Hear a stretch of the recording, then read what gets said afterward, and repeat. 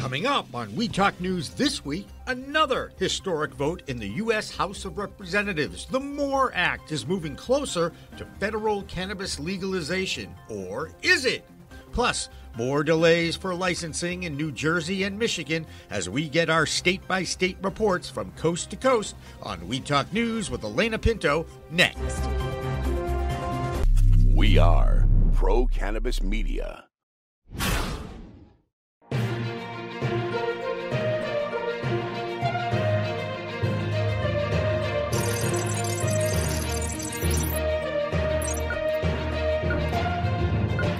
Hi, everyone. Welcome to We Talk News. I'm Elena Pinto reporting for Pro Cannabis Media. The votes are in and federal cannabis reform is getting the green light, at least from the House of Representatives. The House just voted on the MORE Act, a bill to federally legalize cannabis. The House Rules Committee added several amendments to the bill this week, but it would remove marijuana from the list of federally controlled substances, promote equity in the industry, and impose a federal tax on marijuana products. The bill now heads to the Senate, where we'll have to see if Democrats can work their magic to make it law.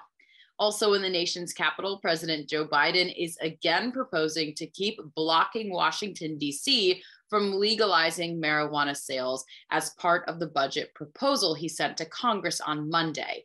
But he did keep a separate rider intact to protect legal medical cannabis programs from federal intervention. So let's check in with Vote Pro podcast Phil Adams for more from Washington, D.C. this week. Hi, I'm Phil Adams from Vote Pro Podcast, here with the We Talk News DC Report.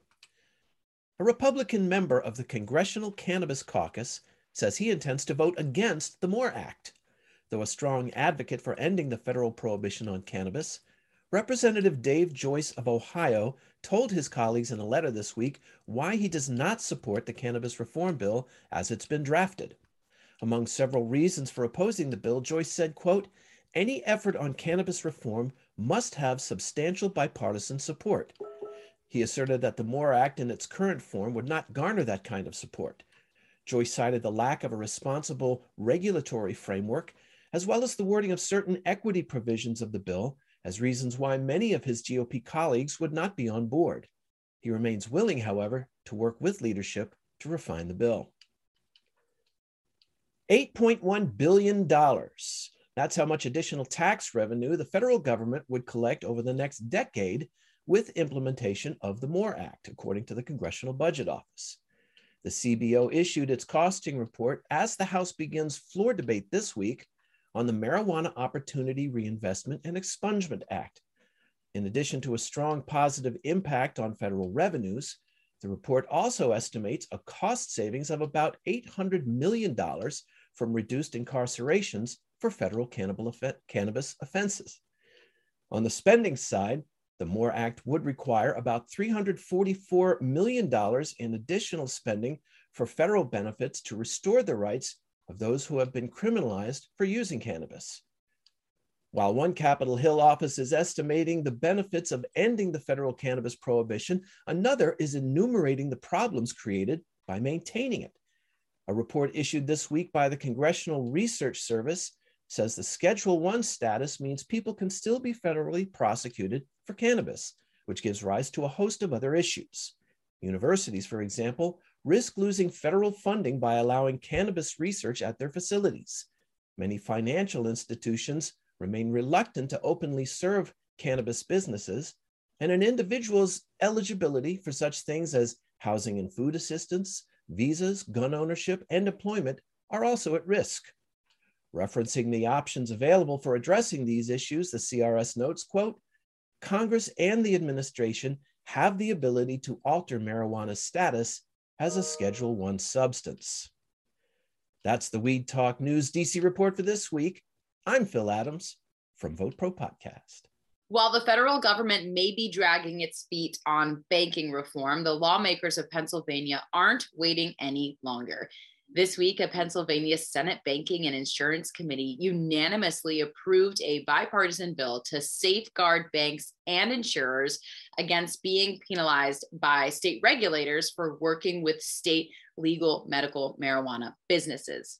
Claudia Post has a closer look in this week's Pennsylvania Report. I'm Claudia Post from Scarlet Express, and I'm here in the Keystone State, Pennsylvania, reporting for We Talk News. A Pennsylvania bill meant to promote research into the therapeutic potential of psilocybin mushrooms for certain mental health conditions may be in jeopardy. A key House committee member has shifted course due to an overdose death in her district, allegedly involving magic mushrooms. Of course, she didn't inform herself about anything about the mushrooms because mushrooms have a very low toxicity rate. Secondly, the bill would not legalize psilocybin. A growing body of research suggests that psilocybin administered in controlled settings may be the most efficacious tool to combat the mental health crisis. Congressional lawmakers on both sides of the aisle are already filing proposed amendments to laws that would federally legalize marijuana. The Marijuana Opportunity Reinvestment and Expungement Act, otherwise known as the MORE Act, passed the House in 2020, but did not advance to the Senate. Leadership confirmed last week that the House would hold a vote again on this measure.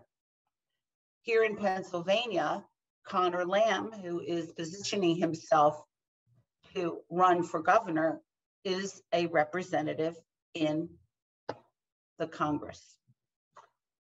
He is suggesting several changes.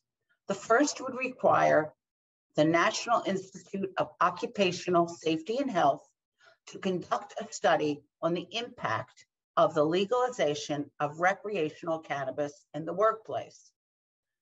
The second would mandate that the Secretary of Education conduct a study on how it affects schools and school-age children. And the third would maintain enhanced federal penalties for distributing more than legally permitted. I'm very confused by this because rec is legal in so many other places. Why in Pennsylvania do we always have to reinvent the wheel? Meanwhile, advocates and stakeholders are eagerly awaiting the formal introduction of the separate Senate legalization bill.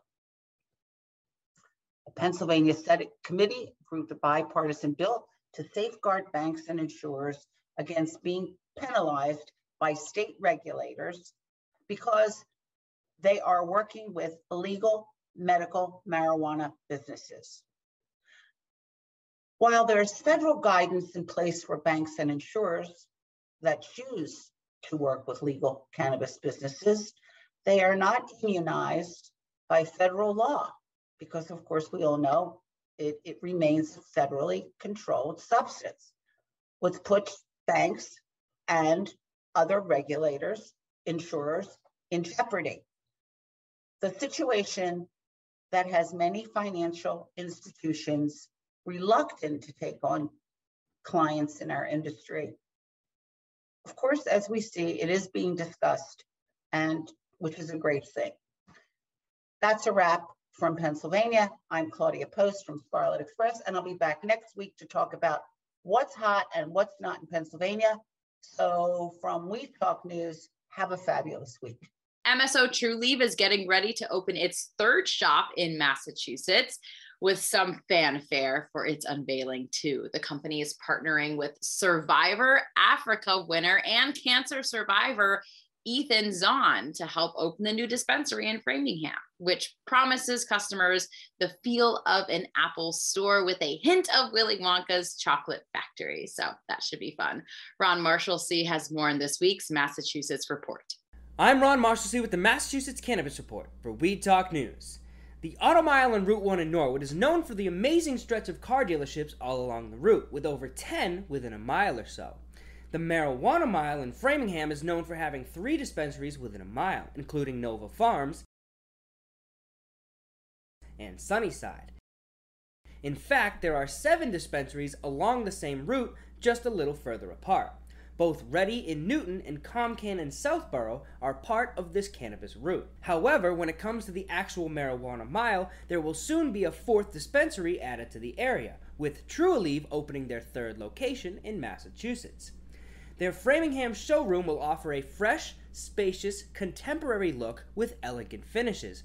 On Monday, they had a media day at this location, and I was able to chat with Chief Marketing Officer of Trulieve, Valda Coriat, about what makes Trulieve different from the other dispensaries on the Marijuana Mile, as well as what makes this location different than the other 2 Trulieve have in Massachusetts.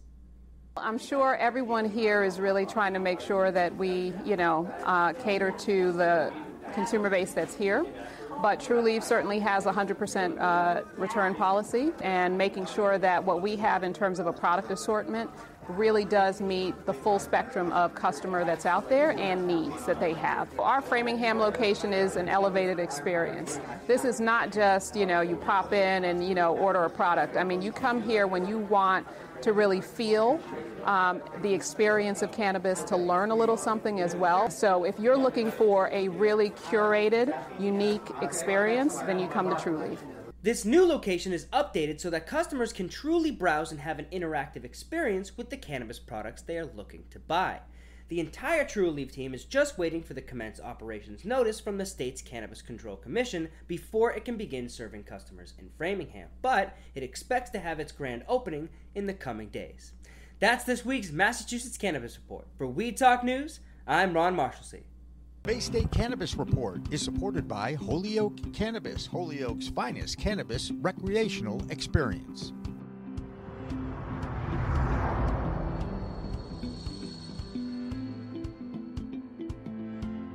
The Vermont Cannabis Control Board has officially launched its pre-qualification process for prospective cannabis license holders.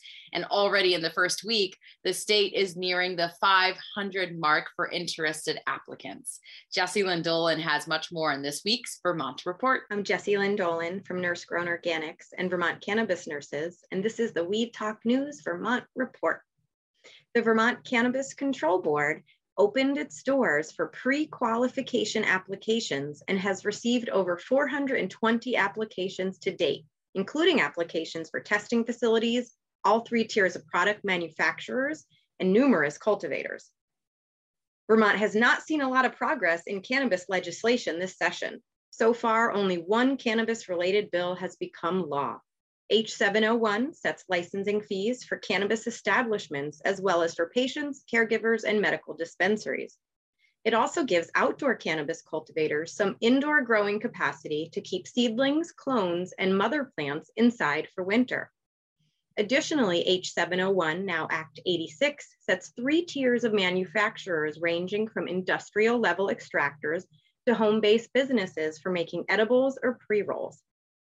On a more action-oriented note, cannabis grassroots advocates are working on a petition to remove the THC caps in Act 164 that are set at 60% for concentrates and 30% for flower. On April 7th, Emma Rose of Rosie's Confections will be holding a free online workshop exploring the relationship between chocolate and cannabis. April 11th, Essex Junction will be voting to allow cannabis retailers in the community, and on April 13th, the town of Castleton will be holding a revote. That's the Vermont Report for Weed Talk News. I'm Vermont's cannabis nurse, Jessie Lynn Dolan. Also in the Northeast, RIV Capital has announced an agreement to acquire ownership and control of Etain, owners and operators of legally licensed cannabis cultivation and retail dispensaries in the state of New York. So could the Empire State be seeing the state of a corporate cannabis takeover? Well, a new poll from Siena University finds 54% of New Yorkers oppose giving the first batch of the state's adult use cannabis licenses to social equity applicants. Governor Kathy Hochul remains firm in her stance, saying that giving the first licenses to the social equity cohort, quote, takes a major step forward in righting the wrongs of the past. And next door in New Jersey, delays in rolling out the state's adult use marijuana market are being criticized heavily Lawmakers are now discussing a special legislative committee to explore the issue through oversight hearings. With that, we welcome our new correspondent, Jill Goldsberry, with this week's New Jersey Report. Hey guys, it's Jill Goldsberry here with the New Jersey Report for We Talk News. And if you were hoping, like most of us were, that the adult use of cannabis market would be open by now, well, you're going to be a little disappointed. Because here's the tea on that. State Senate President Nicholas Scutari is looking for answers from the New Jersey Cannabis Regulatory Commission, actually. At a hearing this week, the senator surprised many anxious licensees when he rejected the already existing applications for adult use from the medical community. Go figure. Well, and to make matters worse, the Cannabis Commission announced this week that the state is actually lacking 100,000 pounds of marijuana that was expected to fill the shelves of the medical and adult use market. So Senator Scutari has called for another hearing on the shortage for April 11th. We'll be reporting on that April 12th, guaranteed. And the Cannabis Regulatory Commission did not respond to emails seeking clarity on why 100,000 pounds of marijuana is missing. Well, okay, not missing, there's a shortage, but you guys get what I'm saying. So Governor Phil Murphy is currently hoping that this will be resolved very soon and it will be ready for the April launch. But if not, we're gonna miss that. We're gonna miss that due date here in New Jersey, and it looks like that's what's going to happen. So as of now, that's the news. We're waiting. There are delays, and that's what's happening in the New Jersey Cannabis Report for We Talk News. And I'm Jill Goldsberry. The fight for safe cannabis business remains a battle in Washington state. One company says employing armed security guards and installing a man-trap door system at each shop have now become necessities to ward off violent thieves. And now the State Liquor and Cannabis Board is planning to host an online roundtable to hear directly from cannabis retailers, state leaders, and law enforcement. Josh Kincaid takes a closer look in this week's Washington State Report. I'm Josh Kincaid from the Talking Hedge with the Washington State Cannabis Report for We Talk News. It's April, which means 420 is right around the corner. Here's some of the numbers and what to expect. 420 has been the single biggest day of sale each year and every year since the recreational cannabis market began. And looking at previous 420s using Headsets data, we see that the average daily sales during the week of 420 has steadily increased since 2016 with a 31% increase in sales during the week of 420. The increase is driven by more transactions, simply more people shopping during the 420 holidays. For example, total basket volume in Canada increased last year by 52% on 420 and 86% in the US compared to the previous 4 weeks. There's been some significant shifts in cannabis category trends that can impact shopping habits on this year's 420 holidays. The majority of budtenders I speak to, between 2/3 and 90% prefer flower over all other product categories, for example. In fact, the U.S. flower market share has dropped over the last year to 41%, yet pre-rolls, vape pens, edibles, and all had a noteworthy increase in market share. So let us know what your favorite way is to consume. Let us know in the comments. But with that, we're going to have to roll up this Washington State Cannabis Report. I'm Josh Kincaid from the Talking Hedge, reporting for We Talk News. Don't forget to like, share, and subscribe, or don't. And I'm out. At least one California city is looking to possibly ease rules on consumption. San Francisco has established new procedures for the Office of Cannabis to issue permits authorizing cannabis sales or consumption or both in connection with temporary events in the city. For more happening in the Golden State this week, Christopher Smith has our California report. Greetings from the most excellent left coast. This is the California Roundup for Weed Talk News. If you have a cannabis company in California, I hope you've got your licensing paperwork in order, because March 31st, or yesterday, was the deadline for retailers, distributors, manufacturers, delivery operations, and most cultivators to either have a provisional license or their annual license in place. There's an exception for small-scale growers with less than 22,000 square feet of canopy and some social equity licensees. The deadline's the first of several facing the legal California marijuana industry, as provisional licenses are going to be phased out over the next few years. Now, if you're cool, you can listen to this next story. If you're cool enough to enjoy a cold PBR in a can, that is. And if you don't know what I'm talking about, ask Jimmy Young. He's cool enough to tell you. PBR stands for Pabst Blue Ribbon, the old school blue collar brand that's made a huge comeback in the last couple of years. Pabst is now so cool, it's opening up a cool new venture called Pabst Labs. Pabst Labs is opening a cutting-edge manufacturing facility and distribution center for its cannabis-infused seltzer in Desert Hot Springs, California. The company describes the new facility as one of the few dedicated cannabis beverage facilities in America, which would give the company more than triple its current production capabilities. The facility will produce its 10 milligram THC non-alcohol high seltzer, Not Your Father's Cannabis-Infused Root Beer, and the St. Ides Cannabis product line, which includes their 100 milligram cannabis-infused 4-ounce shots. Start low and go slow, even if you're cool. And speaking of cannabis and cool, the city of San Francisco is hosting a 9-day cannabis-themed event on both sides of the 420 holiday this year called Evergreen San Francisco. Evergreen San Francisco will involve special promotions from several dozen cannabis companies and dispensaries and lounges around the city, immersive experiences including a 420-themed scavenger hunt, and historical tours celebrating the Bay Area's history of cannabis activism. And who is behind this? The city's tourism bureau. Even the Chamber of Commerce is supportive. Rodney Fong, who's the executive director of the chamber, says the cannabis industry is as iconic to San Francisco as the Golden Gate Bridge, cable cars, and Fisherman's Wharf. So beat that, Big Apple.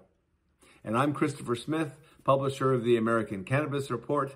I'm bringing you legal news, Pabst Blue Ribbon Cool, and Evergreen San Francisco for Weed Talk News.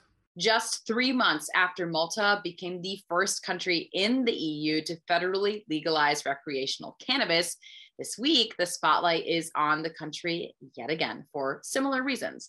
The country hosted the Microdose and MedCan World Forum, which highlighted Malta for quickly becoming the leader in the European medical cannabis and psychedelics fields. So with that, here's Stephen Arthur George with this week's European Report. I'm Stephen Arthur George with SAG Advisory Services in Lisbon, Portugal. This is the European Cannabis Report for Weed Talk News. Europe to add 100,000 more medical cannabis patients in 2022. The Prohibition Partners just released their new research report on the European medical cannabis industry yesterday. They estimate that another 100,000 patients will have first-time access to medical cannabis in 2022. This would increase the overall patient population in Europe to roughly 350,000 individuals. Over in the Netherlands, the Dutch adult use program is stalled again. The program was meant to launch back in 2020. It was delayed until 2022 and has now been delayed again until 2023. Some of the problems: they need to find 2 more of the 10 cultivators, and some of the cultivators already are having issues with banking. Sounds like the US, no? Well, down in Malta, they're going to host the first Plant Medicine Week in April from the 5th into the 8th. The event will be focused around the advancement of plant medicine. They will also be discussing the new adult regulations in Malta. And finally, as in the States, psychedelics will be discussed as well. That's the European Cannabis Report. I'm Stephen Arthur George with SAG Advisory Services, reporting for Weed Talk News. And finally, Pabst Blue Ribbon, known for its red, white, and blue cans of booze, are now focused on a THC-infused version of its beverage. Pabst Labs shook up the cannabis beverage space last fall when it debuted Pabst Blue Ribbon High Seltzer. Well, now the company is springing another surprise on its customers with the announcement of its new line of 10 milligram seltzers coming in flavors like the company's original lemon, strawberry kiwi, raspberry, and mango, all coming just in time for the summer. So while PBR may be the underdog of beer, it looks like they could be flying high in this industry. After all, it's a whole new world of weed out there, and remember to use it wisely. I'm Elena Pinto for Pro Cannabis Media, and we'll see you next time.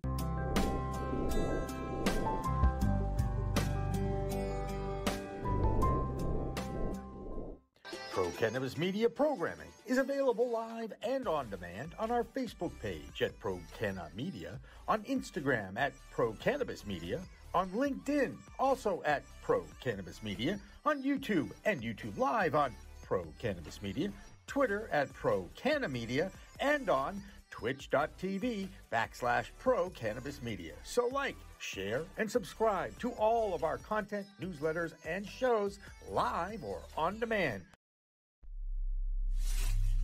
We are Pro Cannabis Media. Thanks for listening to today's show. To check out more great cannabis podcasts, go to podconnects.com. Here's a preview of one of our other shows.